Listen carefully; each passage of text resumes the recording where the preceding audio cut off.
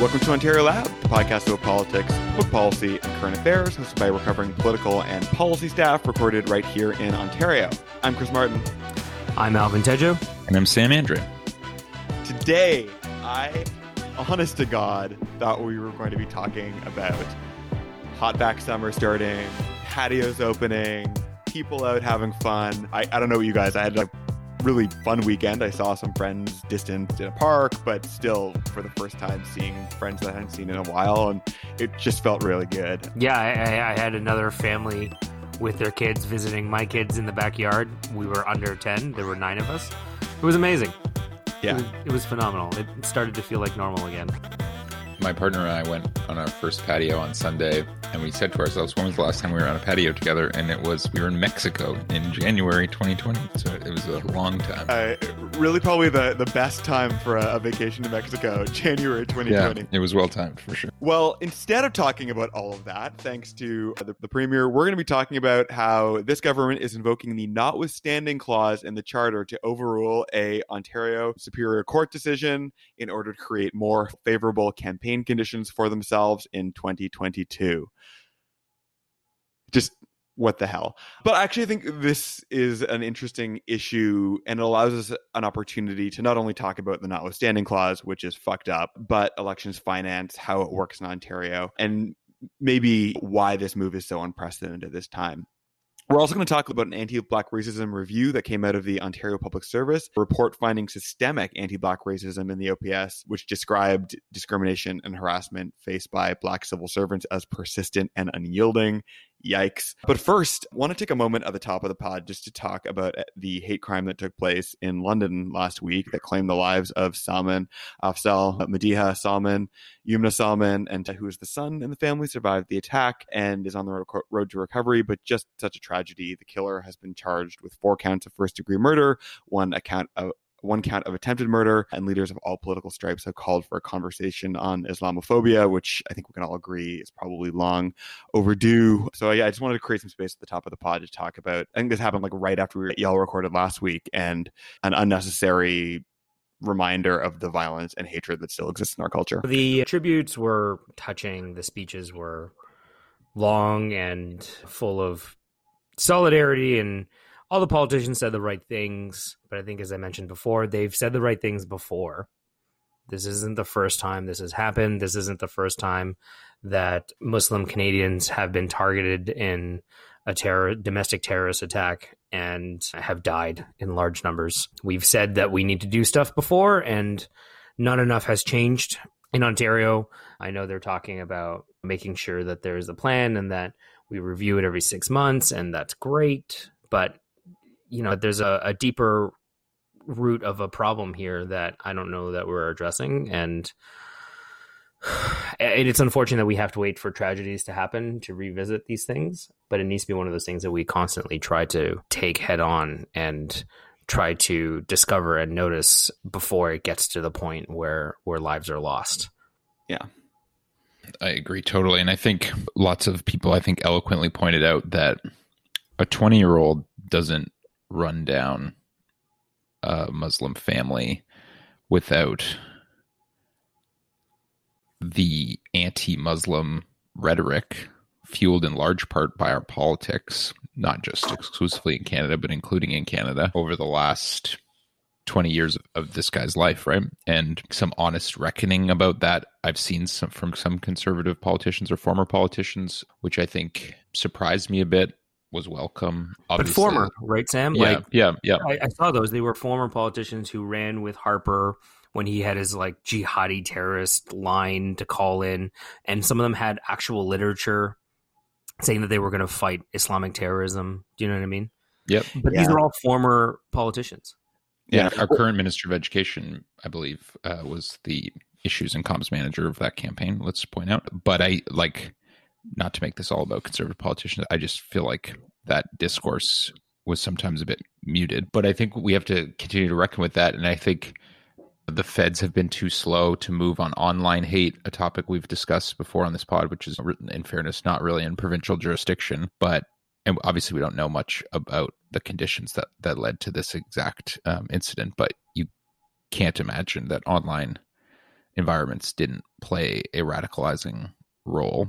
I mean, I'm speculating, but it feels like a safe speculation. The feds have been promising that legislation to try to regulate big tech and online hate has been coming for weeks now, for many months. So maybe this will play a catalyzing role. And we've allowed tragedies like this to come and go before with relatively little concrete action. Apparently, he didn't have much of a social media presence, according to the police, and they've been trying to dig into it. They did say he was homeschooled for most of his life, I'm sure, or maybe not. I don't know. Something that might have something to do with what kind of access to content he's getting. But yeah, no, I agree with what you're saying here. Yeah. My only thought on this is that Aaron O'Toole, Doug Ford, both went, I think, said the right things, but, still continue to employ Nick Kouvalis, who ran the Kelly Leach leadership campaign, which traded in Islamophobia. The dude has many tweets behind him. I mean, if you can't saying the right thing in this moment, and then when not even that long ago, this was a strategy, and you are continuing to employ and promote the architects of that strategy, it rings hollow, and perhaps why both of those figures got booed when they showed up. So maybe we'll move us on to the biggest story of the week. MPPs were called to the House over the weekend to vote on the Protecting Elections and Defending Democracy Act, which reenacts several portions of the Election Finances Act that were struck down by the Ontario Superior Court earlier this month. Why did this happen? Well, despite the fact that the Superior Court found that certain portions of the Election Finances Act violated Section 2B of the Charter, which governs freedom of thought, belief, opinion, and expression, the Charter also has a Section 33, which gives provincial legislatures the ability to declare that laws can continue to operate notwithstanding big chunks of the Charter of Rights and Freedoms, particularly freedom of expression. A final vote is expected today, the day that we're recording, so we should know by the time you're listening to this pod. And Ford has a majority government. The bill is expected to pass. I've seen a few folks noting that Ford is the first premier to invoke the notwithstanding clause. That is only true in the Ontario capacity. Other provinces have used the notwithstanding clause before. Francois Legault over Bill 96, which aims to strengthen the dominance of French language in Quebec, which is a whole other weird thing. It was used in 2017 by Brad Wall in Saskatchewan to overturn a ruling to prohibit funding to Catholic schools. Ford himself has already threatened to use it when a court ruled that his meddling in Toronto elections was unconstitutional, although later on that ruling was reversed, so he didn't have to use it. So anyway, he is the first Ontario premier to do it. It is certainly unprecedented here. So let's just dive right in. This thing is going to happen, but what do we think the implications are? And for folks listening, what should people be doing about it? What should folks be thinking? And is there anything we can do?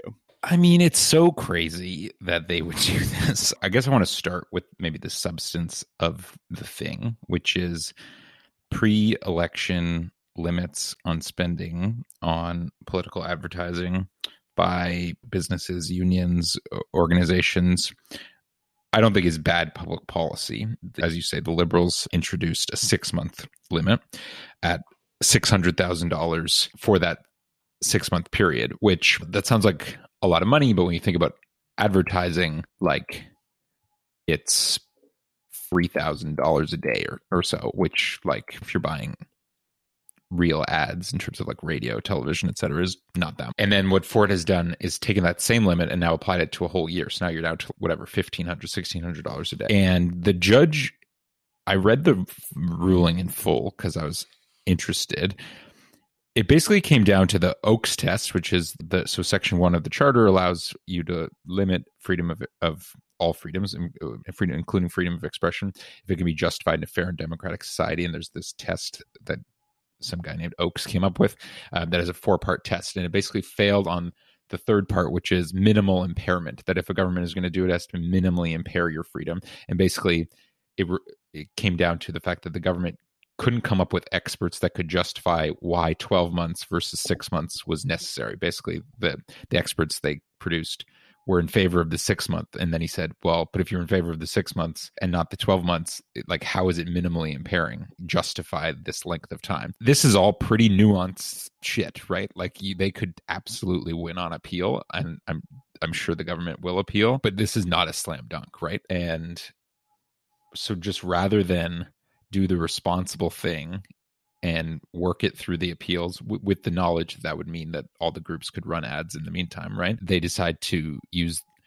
this sledgehammer that, again, to your point, no Ontario government has ever used before other than him, again, on an election issue. I think it's a really bad precedent. It basically emboldens any political party in the future to write election laws the way that they see fit, regardless of the charter. I think it's dangerous for our democracy for that to become normalized. And that's not a conservative talking attack. I'm just in general. So do I care that the limits are 6 months versus 12 months? No, not particularly. But I think this is now a pattern, right? They threatened to use the notwithstanding again. Now they've done it. And I think the points that have been made that like they've recalled the legislature and are going to use all their time and energy for the next few days to do this, as opposed to a safe plan for back to school, the long-term care plan, Indigenous First Nations inquiry. There's so many more pressing things than this, and they're doing it because they don't want the teachers' unions to run ads against them, basically. And I think this is way too in the weeds. I really don't think this is going to cut through the discourse to most Ontarians, but for those that does, I hope it sees just how self-serving this government is.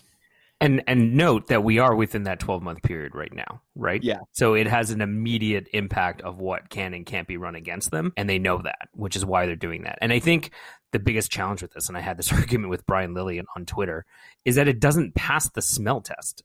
We're not saying that the notwithstanding clause isn't a clause that provincial government should consider using when appropriate, but what you're talking about is sort of the tampering of elections and democracy and who gets to say what during an election period that you want to now define, and they're willing to do that in every instance that they feel like it's going to be beneficial for them. And that's what doesn't pass the smell test with this entire endeavor. It's that the government is going to put at the forefront their own success at the election box ahead of everything else, and they've demonstrated that with how they're doing this and the fact that they're doing it at all.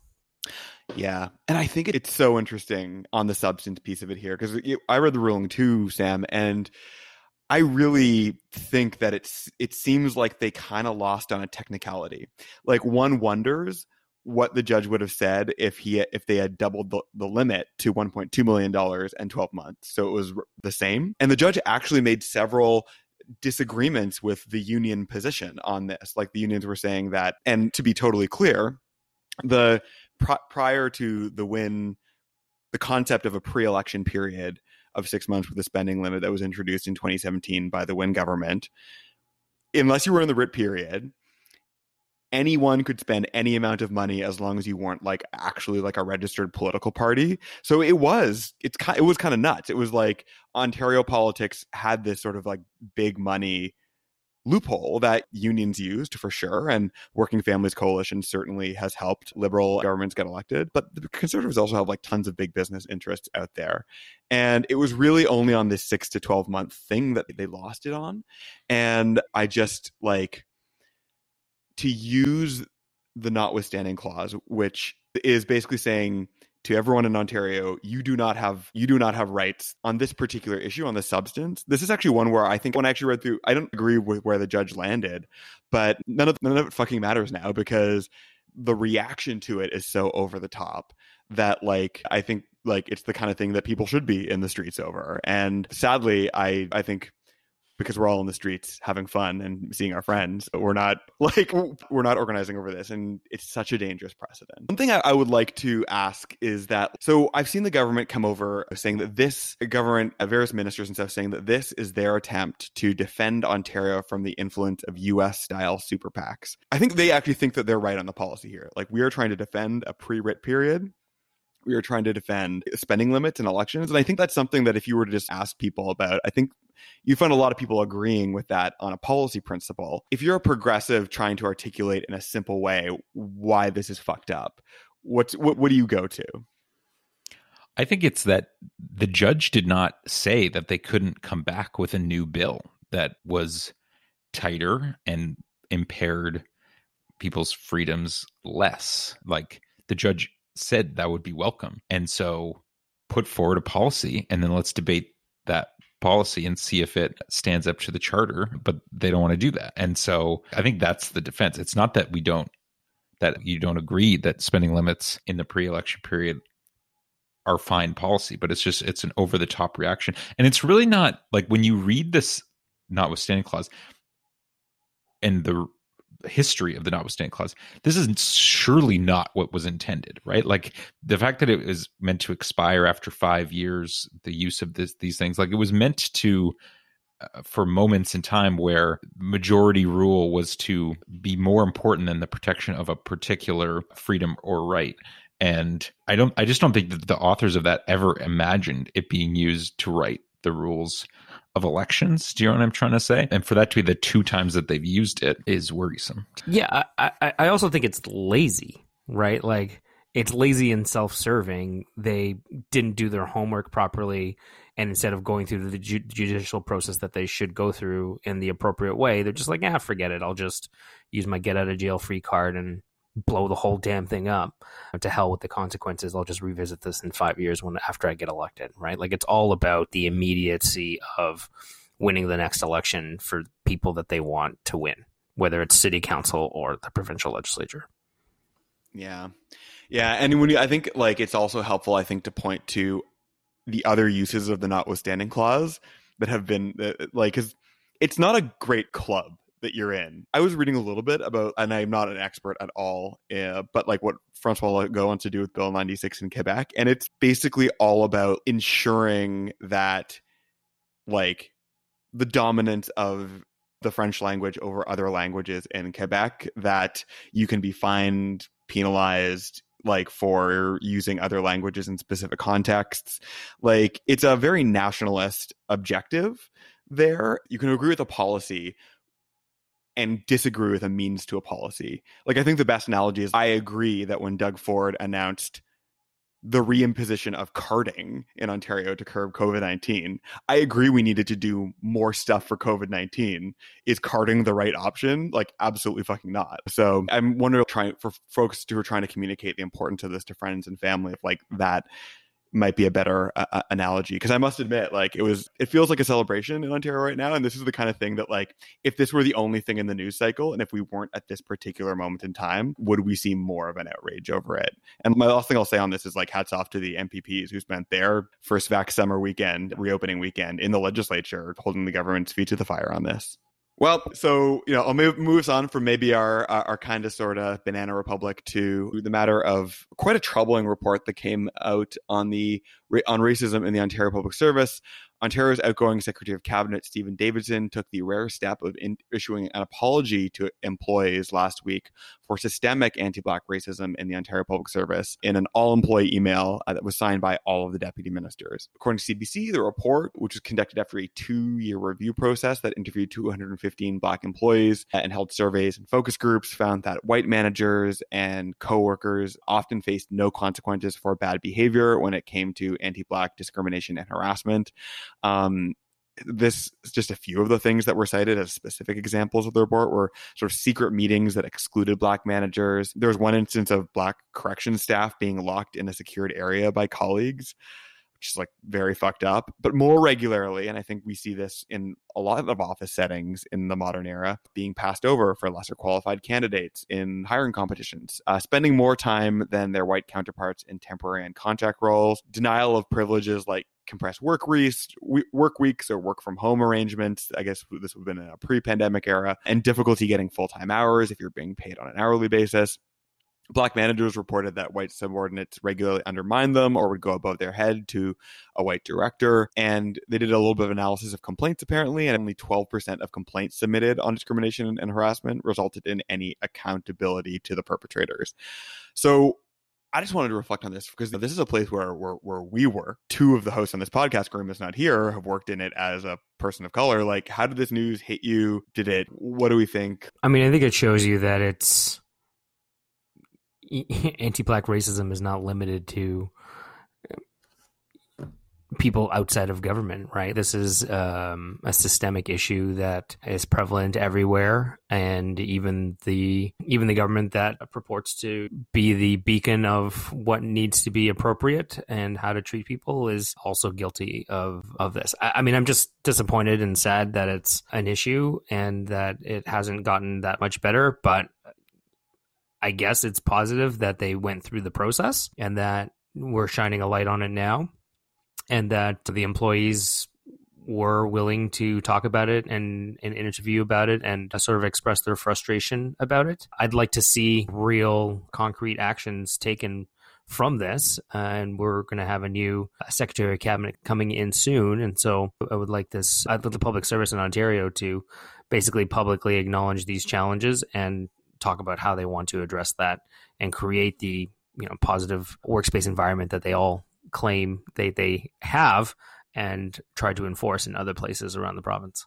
Yeah, I mean, that's really well put. I don't think I have tons to add. I do think it's another reminder, I think, of how the conversation has evolved in the last year or two in a positive way, but also in a way that has individuals and institutions reckoning with their pasts and current realities. And so I don't think we would have had this report even 3 years ago necessarily framed in this way. And George Floyd and the BLM events of last summer, I think, changed hearts and minds in a lot of ways. So I think I even this is really random, but the Kathleen Wynne campaign team picture I saw somewhere on social media on the weekend, because I think it was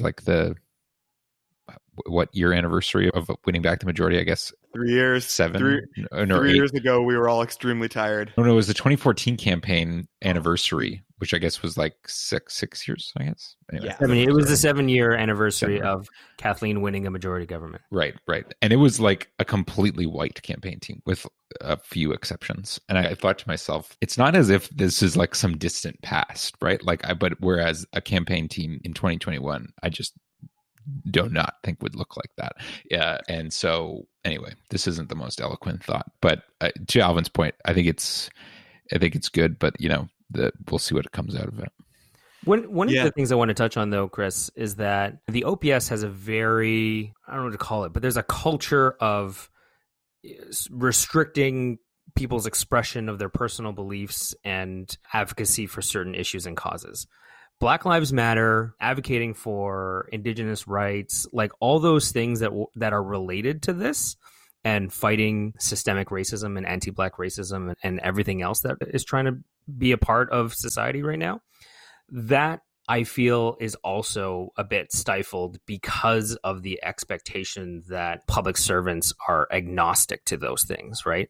If you are a Black leader or a person of color who is leading a public service unit, that is your identity, and you should be free and willing and comfortable with expressing your views of how that affects you as a person of color. Do you know what I mean? And I think that's one of the things that perhaps goes too far, because you're oh, you should be neutral in all things, but not everything is like that when that's how you identify, right? And it's a part of you, and you need to be able to continue to fight for that and feel that your employer is welcoming that as well. Yeah, I think that's such a good point, Alvin, because I was reflecting on my time in the Ontario Public Service, which, of course, as a white male, I did not encounter discrimination nor harassment. But, I think it is a culture that I think, yes, very structured and very cautious about things that could be linked to a political movement.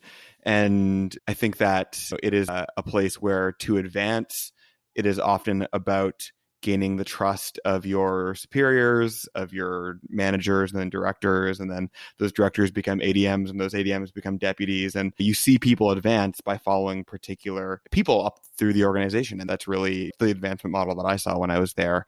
And I wonder if that is the model, there's not a lot of check on how, say, discrimination might be manifesting itself in hiring processes. And the other thing, too, is I think it's also an organization that is very large, but also I think probably considers itself quite cosmopolitan, particularly the core of the OPS, which is in downtown Toronto.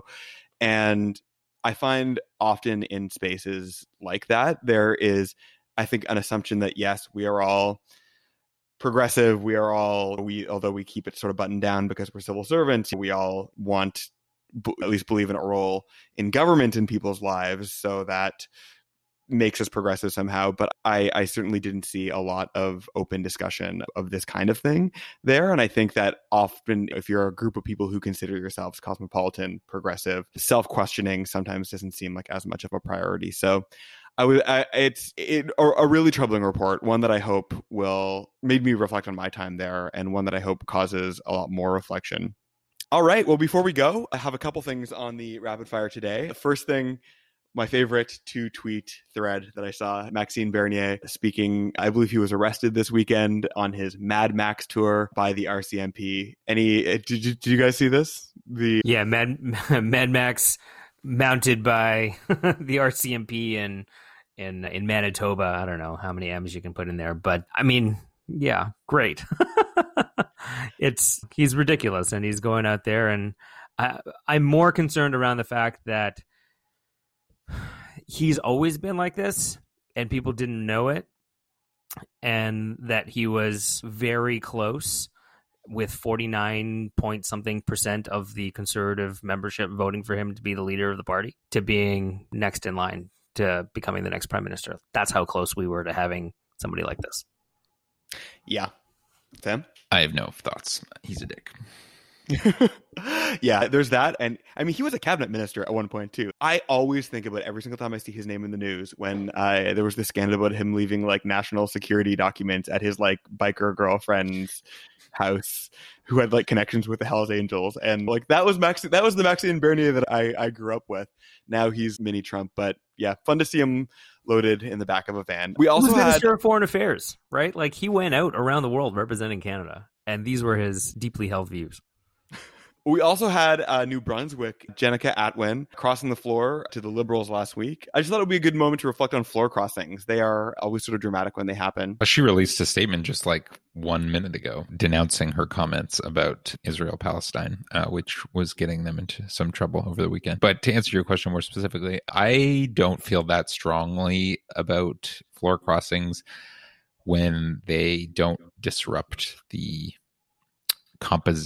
not composition of the legislature, but who's in power. Like floor crossings that somehow change the dynamic of what people voted for, I think should be like more substantively weighted, but ones that don't, I don't feel like I don't care that much. And the last time that happened was Belinda Stronach, right? And she crossed, and that gave the governing Martin government the one vote they needed to survive before the next election. But specifically on the Green MP, though, she's like, why she left and that sort of unraveling of the federal Green Party and Annamie Paul's leadership and her leadership team and what they were publicly saying is just crazy, right? I mean, talk about a lack of message control, but they are all over the place on this right now. And the conversation about Israeli apartheid and free Palestine, like it's getting out of hand for a fifth party that was supposed to be focusing on the environment. And I know that's one of the reasons that she left,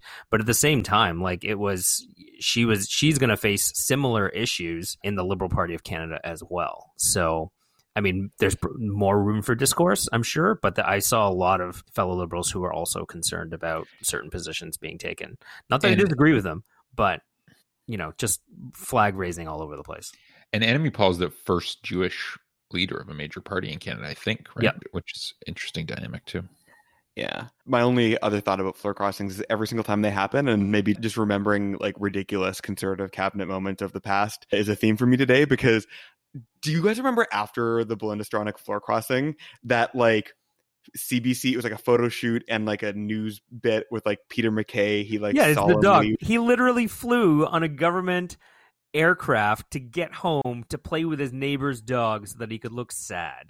Yeah. And he's like digging. And then the reporters dutifully ask him how he's doing. And he's like, well, just sometimes people show you who they really are. And you're just like, every single time somebody's like, wouldn't it be great if Peter MacKay were the leader of the Conservative Party? And I'm just because he's like a red Tory doesn't mean that he's a smart man. But Anyway, just one of my favorite moments in Canadian political history. De-streamed grade 9 math curriculum was released by Minister Lecce this week. And Sam, this is something that you've done quite a bit of work with the folks who are actually like pushing that change. So maybe worth more of a discussion than a rapid fire, but anything to say about it right now?